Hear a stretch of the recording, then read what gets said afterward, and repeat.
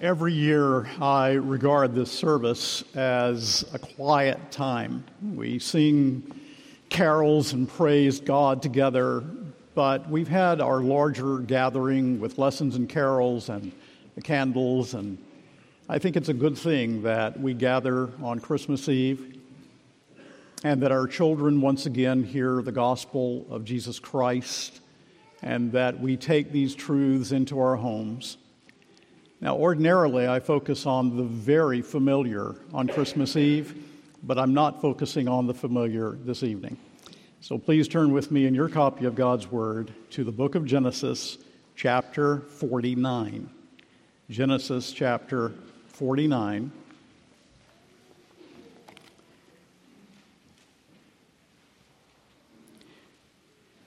And I'll ask that you stand.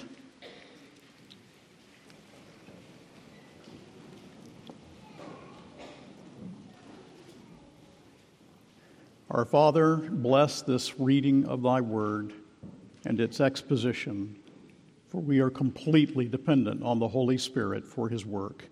In Jesus' name, amen. Genesis 49, verse 10. The scepter shall not depart from Judah, nor the ruler's staff from between his feet, until tribute comes to him, and to him shall be the obedience of the peoples. Now, I want to read it also from the Authorized Version. If you have a New American Standard, it will be almost this very translation. Some other translations translate it this way also. So again, hear the word of the Lord from the Authorized translation of this text. Genesis 49, verse 10. The scepter shall not depart from Judah, nor a lawgiver from between his feet, until Shiloh come. And unto him shall the gathering of the people be. The word of the Lord. Please be seated. People of God, Jesus coming into the world was the fulfillment of many Old Testament prophecies. The Lord gradually and progressively revealed that the Savior of sinners would come and redeem us. And starting with Genesis 3:15, soon after the fall of mankind in Adam, the prophecies began. Genesis 3:15, the Messiah will be a man, the seed of the woman. Genesis 9:27, God will dwell in the tents of Shem. Genesis 12 through 17, that the Messiah will come through Abraham's line. Genesis 17, verse 9, the Messiah will come through Isaac. Genesis 26, 3 and 4, the Messiah will come through Jacob. And now, in chapter 49, verse 10, the Messiah will come through the tribe of Judah. And had we time to trace it out, we could move all the way to 1 Samuel chapter 7, in which we see the narrowing process working even more, not only through the tribe of Judah, but the Messiah will come of David's line. Now, as we come to this text this morning, this very unusual text, we find here, first of all, Jacob giving birthright and blessing to all of his sons. And Jacob is blessing his children from his deathbed. The birthright and blessing usually are given to the same individual. But here, things are different because God has his purpose and he has his plan that he is working out.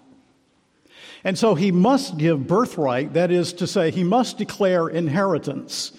And Joseph receives the double portion because of the blessing placed upon Ephraim and Manasseh. But then he must give blessing. Who will now lead? Who will take the scepter of Jacob and rule over the tribe? Not Reuben, the firstborn, not Simeon, not Levi, but because of grace, sheer sovereign grace, the blessing is given to Judah. Now, I will not recount it, but if you know anything about Judah in the book of Genesis, you know that it is altogether of grace that the blessing comes to him. No one could accuse him of having earned or deserved this blessing, that the Messiah would come through his line, that he would be the one to hold the scepter. And notice how it's put in your text. The scepter shall not depart from Judah, nor the ruler's staff from between his feet until tribute comes. Now, kings hold scepters.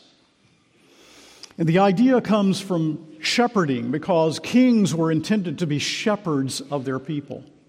And also there's the mention of the lawgiver, which probably means Levi, and the connection between Judah and Levi, the tribe of Levi, through the years to come. In 49:10, his blessing is prophetic of the Messiah. As a matter of fact, in the very first verse of chapter 49, let me read it in the Authorized. And Jacob called unto his sons and said, Gather yourselves together, that I may tell you that which shall befall you in the last days. And so he is pointing ahead. God is at work unfolding his promise of the coming of the Redeemer through Jacob's blessing. And Judah is here designated as the tribe of rule until the one came to whom that rule, that kingship, ultimately will belong. And God unfolds this truth again, as I mentioned in 1 Samuel chapter 7. After 1,000 years, David is the first king of the tribe of Judah, who is the one through whom the Messiah will come. Now let's think about the prophecy for a few moments. Just the prophecy there in verse 10. The scepter shall not depart from Judah, nor the ruler's staff from between his feet. And so you picture a king, and he has his scepter, and you have someone bowing before his feet. And the scepter shall not depart from Judah. The scepter representing kingship. He will rule. Judah will be the ruling tribe through which the Messiah will come until. Notice that it says that. The scepter shall not depart from Judah, nor the ruler's staff from between his feet, until. Now that's very important. And something is going to happen. And when is it going to happen? When the Hebrew letters, just transliterated in the Authorized Version, spell Shiloh. When Shiloh comes, this is going to happen. And so at a point in history determined by the Lord, a ruler will come through the tribe of Judah. And that is why Jesus in Revelation 5:5 is called the Lion of the house of Judah. And you can read in verse 9 of this very chapter and several others what this might mean in more detail. So the way in which the Hebrew reads transliterated is until Shiloh comes. Now, what does that mean? That's the third thing. What does Shiloh mean? Well, many attempts have been made to understand the meaning of this little Hebrew word Shiloh that we pronounce Shiloh. And without spending time on all of them, which would actually be very profitable, but not for Christmas Eve, let me just tell you what I think, and I'm not alone. Many Old Testament scholars have concluded that Shiloh, which is translated in your ESV, until tribute comes to him, should best be translated, to whom it belongs. To whom it belongs. Michael Barrett puts it simply. The term Shiloh, there is a shin, that SH sound, which is a shortened form of the relative pronoun. The lamed, the L, is the preposition to or unto. And the holem at the end, this O sound, is the personal pronoun meaning him. And hence, if you take the letters, what they mean is simply, which is to him, or to whom it belongs. In other words, he's the rightful king, the one to whom it belongs. What will belong to the one to come? What will belong to the one prophesied through Jacob's blessing in Genesis 49:10? The kingship will belong to him. The scepter will belong to him.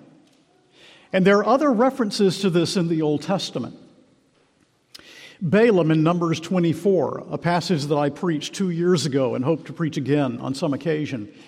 Balaam in Numbers 24 prophesied, despite himself, if you will recall, he prophesied, I shall see him, but not now. I shall behold him, but not nigh. There shall come a star out of Jacob, and the scepter shall rise out of Israel, and Edom shall be a possession.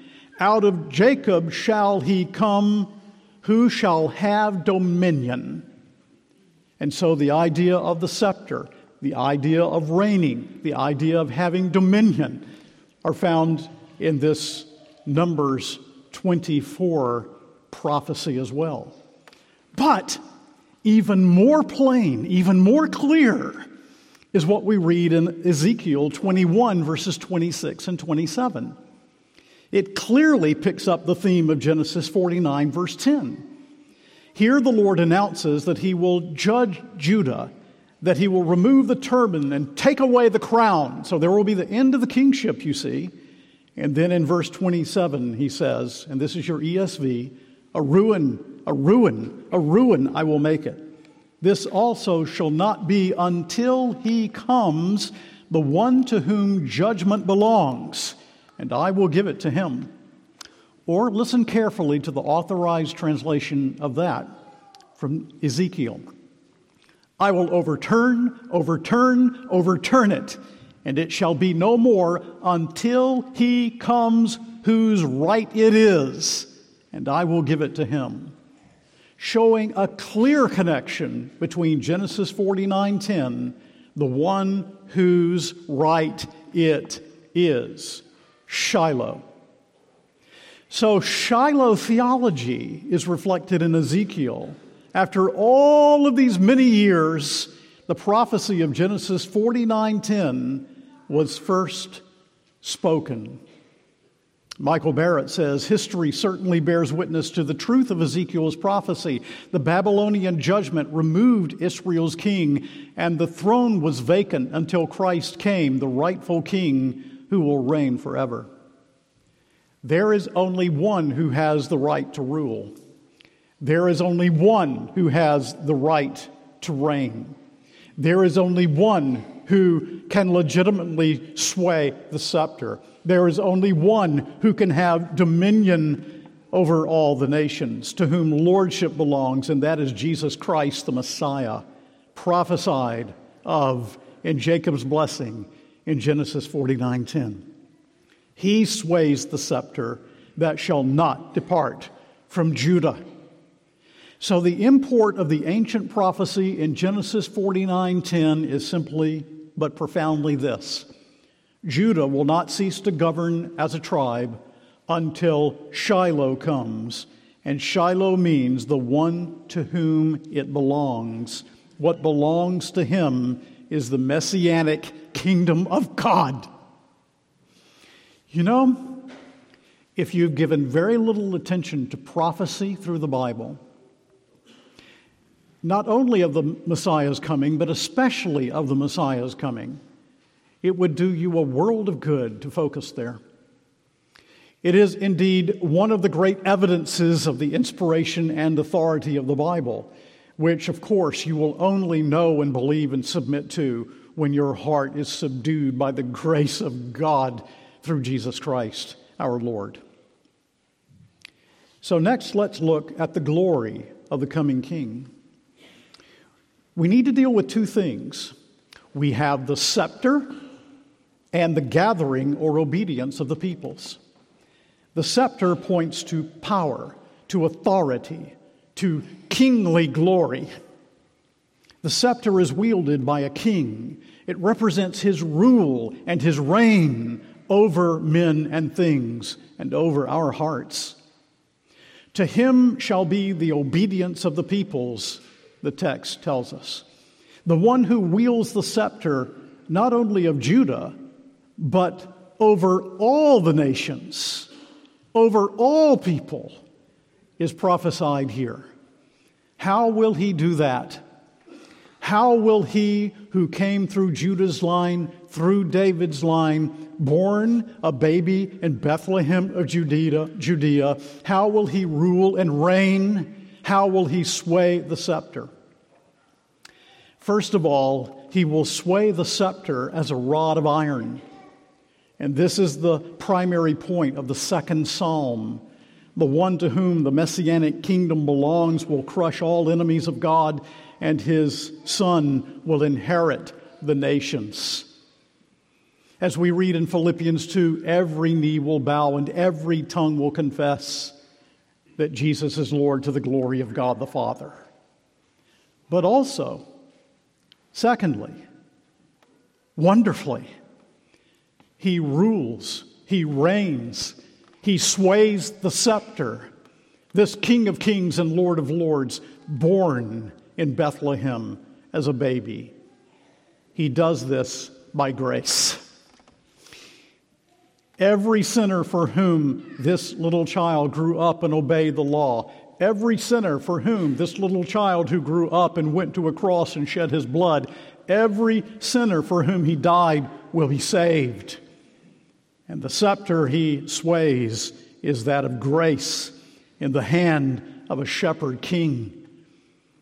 Augustus Toplady, of whose hymns we sing often, said this: "The dignity of his divine person, the infinite value of his obedience and sacrifice, together with the justice of his almighty Father, to whom the inestimable price was paid, render it impossible that any single soul should perish for whom such a Redeemer died. It is neither at the option nor in the power of thy corrupt free will to render his mediation effectual or ineffectual. All is firmly fixed by the unalterable will, the immovable decree, and the everlasting covenant of the uncreated three. Christ did not come into the world at haphazard, nor live and die for a maybe. He was born and shed his blood for a peculiar people, whom his own sanctifying grace was to make zealous of good works, and that he might gather together into one glorified company all the children of God scattered abroad. As surely as Christ was born for them at Bethlehem, so surely shall he be formed in them, their hope of glory, by the washing of regeneration and the renewal of the Holy Ghost. All will be brought to submission. Every lost sinner for whom he died will be brought to submission through regenerating grace. Why? Because the one to whom it belongs sways the scepter, rules and reigns in our hearts. All will be brought to submission. Indeed, all beings will bow beneath his scepter, demonic and human, because he is the one whose right it is to rule and reign as Lord. Now you say, Pastor, this is a very unusual text for Christmas Eve. Yes, it is one of the most obscure and ancient prophecies of the coming of Jesus Christ in the Old Testament, but it also is pivotal. An essential strand in the tapestry of redemptive history, and you see these things and you begin to apply them to yourselves, especially when you remember that in verse 1 of chapter 49, he tells us that these are things that will happen in the last days. All of those centuries, God's people were pointed ahead to the coming of the Messiah. Do you think that sometimes they felt like giving up? Indeed, they did, and some of them did give up. But God always has his people who live upon hope, upon the certain hope and the certain expectation in ancient Israel of the one who would come, who would fulfill all of the prophecies, who would fulfill all that was meant in the service of the tabernacle and of the temple. God always has his expectant people whose hearts are ruled and reigned and granted that expectancy by the one to whom is given that right. God promised, and it happened just as God said it would. And one of the things that we most should remember at Christmas, surely, is what is highlighted here, that God gives His word of promise, His reliable word. And in His providence, the Lord completely fulfills to the detail His purpose and His plan. So that when we pass, like Jacob passed, God's purpose goes on, and His promise will never fail. And has He promised to love you with an everlasting love? That promise will not fail. Has He promised that He will bring you into your heavenly home? That promise will not fail. Has He promised never to leave nor to forsake you? That promise will not fail. Has He promised that He will establish with you a covenant ordered in all things and sure? Then your covenant God He is and ever will be. So how does Christ rule us? Through His scepter, through His law, through His word. Christ is Lord who rules us through His word, and this is how He keeps His people, through word and sacrament and the Holy Spirit who takes these things and grants us persevering grace. Therefore, will you on this Christmas Eve within your heart renew within the depths of your soul acknowledgement of His scepter ruling and reigning in your life, child of God? Will you acknowledge His scepter in times of temptation? Will you acknowledge His scepter in times of stress? Will you acknowledge His scepter in times of distress? Will you acknowledge His scepter in times of distraction? Will you acknowledge His scepter in times of loss and in times of grief? Will you acknowledge His scepter in times of pain and sorrow as well as in times of great joy? Will you acknowledge His scepter in times of confusion? Will you acknowledge His scepter? Because He is one, the only one, whose right it is, we read in 49:10 of Genesis, to rule and to reign and sway the scepter. Because His shepherding and rule for you is good. Because He was born in Bethlehem of Judea, because He loves you and was willing to die on a cross for you and be raised from the dead and ascend to heaven and sway the scepter that only He could sway. Whose right it is. The baby born in Bethlehem was God in the flesh. Only He could pay. Only He had the right to pay. Only He could have paid the penalty of our sins. Only He who has the right to hold the scepter. He has the right by promise. He has the right also by purchase. So what is my calling as a believer, your calling as a believer? It is to bow in reverence and awe. Have you acknowledged His scepter? Is there someone here on this Christmas Eve who has never acknowledged the one whose right it is to rule in your heart and in your life? Have you acknowledged His right to wield the scepter? Have you laid down the weapons of your warfare at His feet, the one whose right it is to rule? So that this picture that we have, the scepter shall not depart from Judah, nor the ruler's staff from between his feet. All of us are in that picture.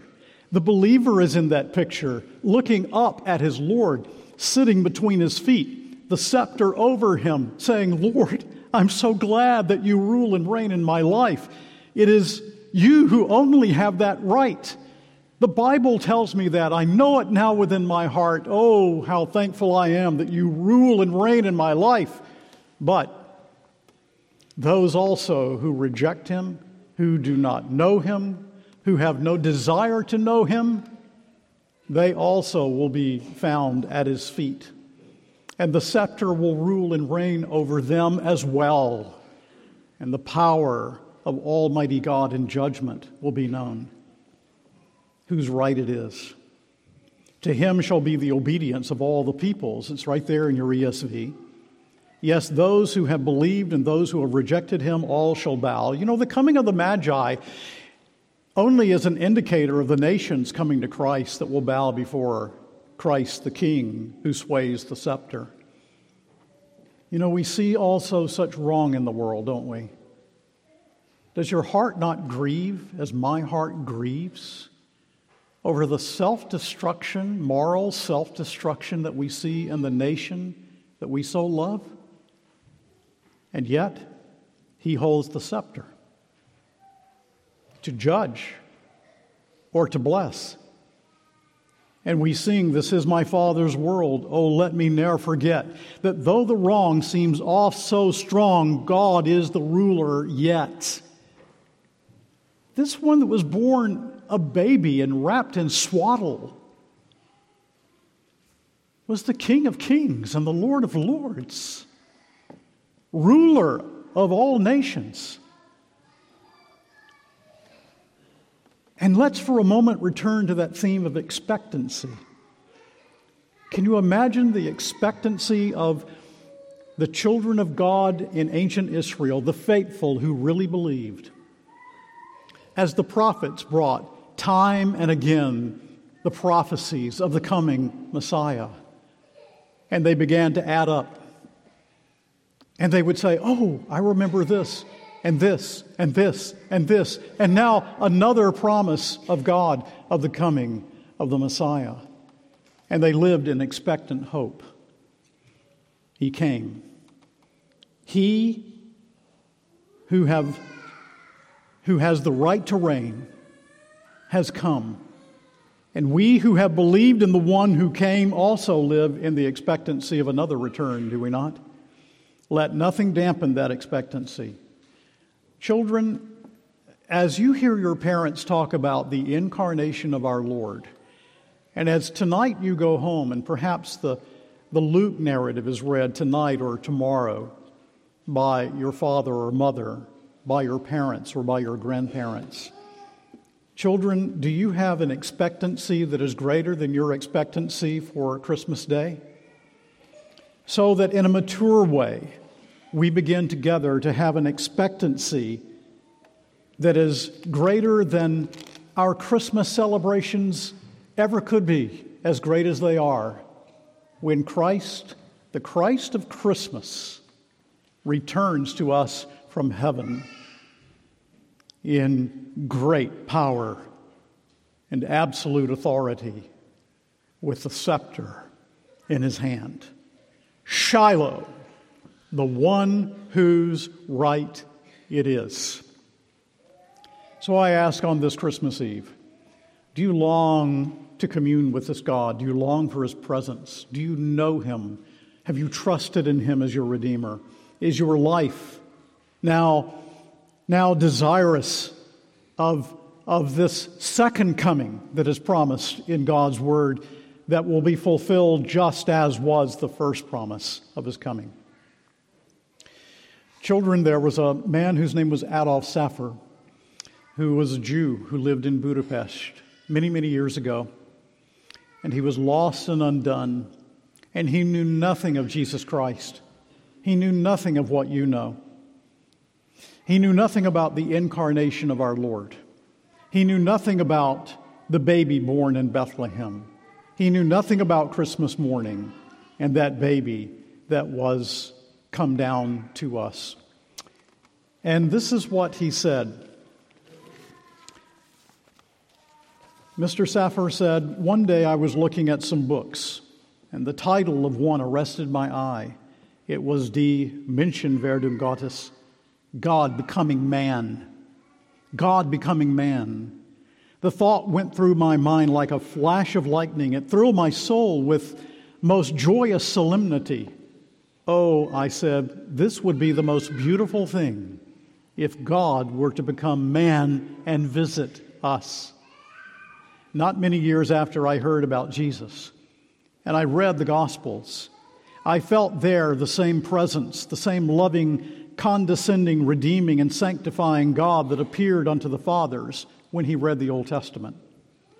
I felt that here was Jehovah, that all darkness had disappeared, and that the grand but inconceivable glory here shone upon us in the perfect, peaceful, and holy countenance of the man, Christ Jesus. And he was right. It would be the most beautiful thing if God were to come and visit us. And he has. And he did. And he will. The first time, he came in utter humiliation.